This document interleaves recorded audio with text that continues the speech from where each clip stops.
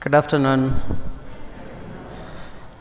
As I'm preparing my homily, I reminded of a story of an elderly woman who walks into church.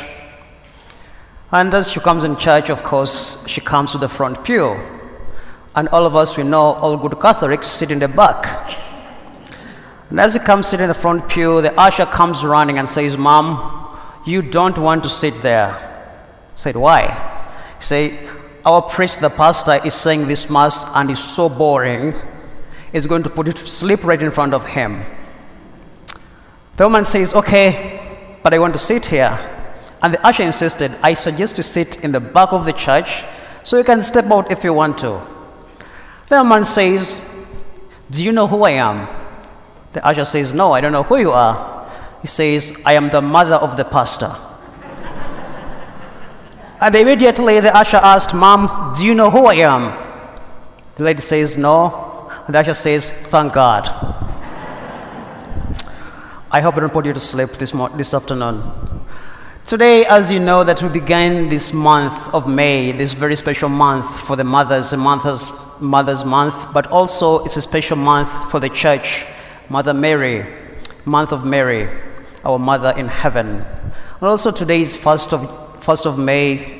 It's a day of St. Joseph the Worker. So we had Mass in the morning. That's why I have the study of St. Joseph.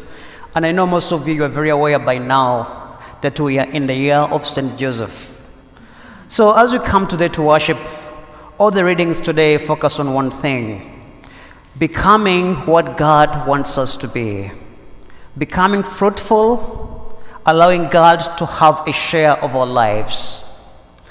The first reading today in Acts of Apostles chapter 9 talks about the story of Saul who became St. Paul. Now the conversion of St. Paul in the Acts of Apostles comes back in 3 chapters. In chapter 9, in chapter 22, and then in chapter 26.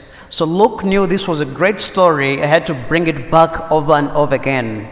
But the one we've heard today is chapter 9. It tells us the aftermath of the conversion. So when Paul became a preacher, a Christian, he spent a lot of time in Damascus preaching. And after a long time there, he makes his way to Jerusalem. And guess what happens? The moment he reaches Jerusalem, all the disciples are still scared of him for good reasons. We know he persecuted the church. He killed many of their friends because he was a Pharisee doing the right thing he thought it was, killing these people so that God may be glorified. But as we know the story, when he converts, becomes a preacher, becomes an apostle, Jesus calls him himself. Once he comes to Jerusalem, the disciples are afraid of him. They still remember the old Saul.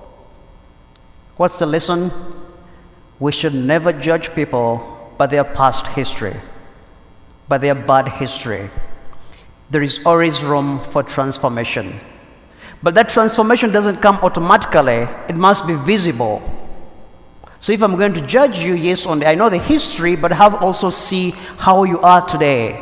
And that's what we see in Saul. That's why the disciples say they saw the grace of God shining through him, and then they accepted him.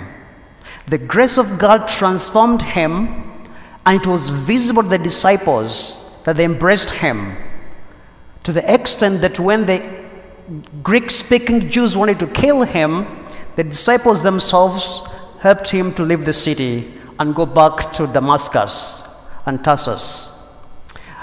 So when you look at the story of St. Paul, or Saul before he became Paul, it's a story that we all relate to.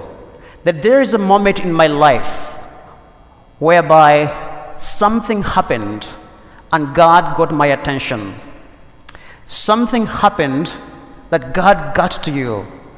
Some of you, it may not be very dramatic as Saul, and some, it may be that there was a moment whereby God came, he had to slap you in the face to get your attention. And once that happened, what we see? The transforming grace of God becoming real. All of us, God is calling us as Christians and as disciples to be with him. But what helped Paul to become the disciple we all admire today is because of the gospel, what Jesus says. You must abide in me.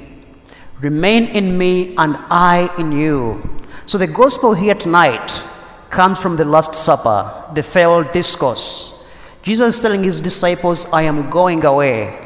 How are you going to live without me being physically present? He's equipping them how to survive. He's giving them all they need. One thing is to remain in him. How are they going to remain in him? By remembering what he has taught them.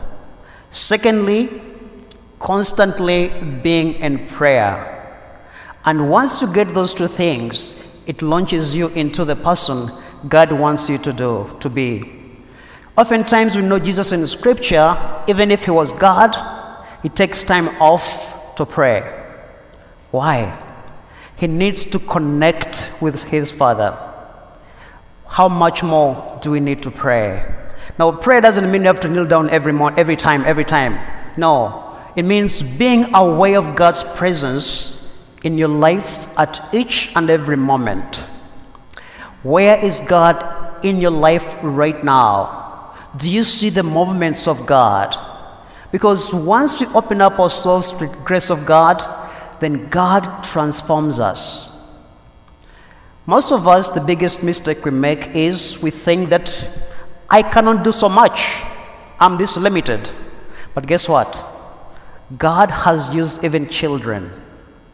God has used even old, young, whatever they've been, the weakest of all, to transform lives. And now what about you? So don't underestimate what God can do in your life. What you have to do is to be open to the transforming grace of God. Being aware of God. Secondly, being aware where God has positioned you today. Why are you where you are right now? You are the father, you work in the company, wherever you're doing. God has strategically positioned you for a greater good. And he wants to use his grace to transform you into an instrument that is going to bring people to God. So that's why today the readings are telling us one thing, like Paul. Paul was open to God's grace. It's an invitation. And the closer we come to God, the more we realize how sinful we are. Not because God is condemning us, but the light of God shines through you. And then you see how unworthy you are. And the more unworthy you see yourself, the more God uses you. Because you want to confuse it by your own strength. So today, we are being invited to think about where we are in our lives, your position, your powers, whatever you have.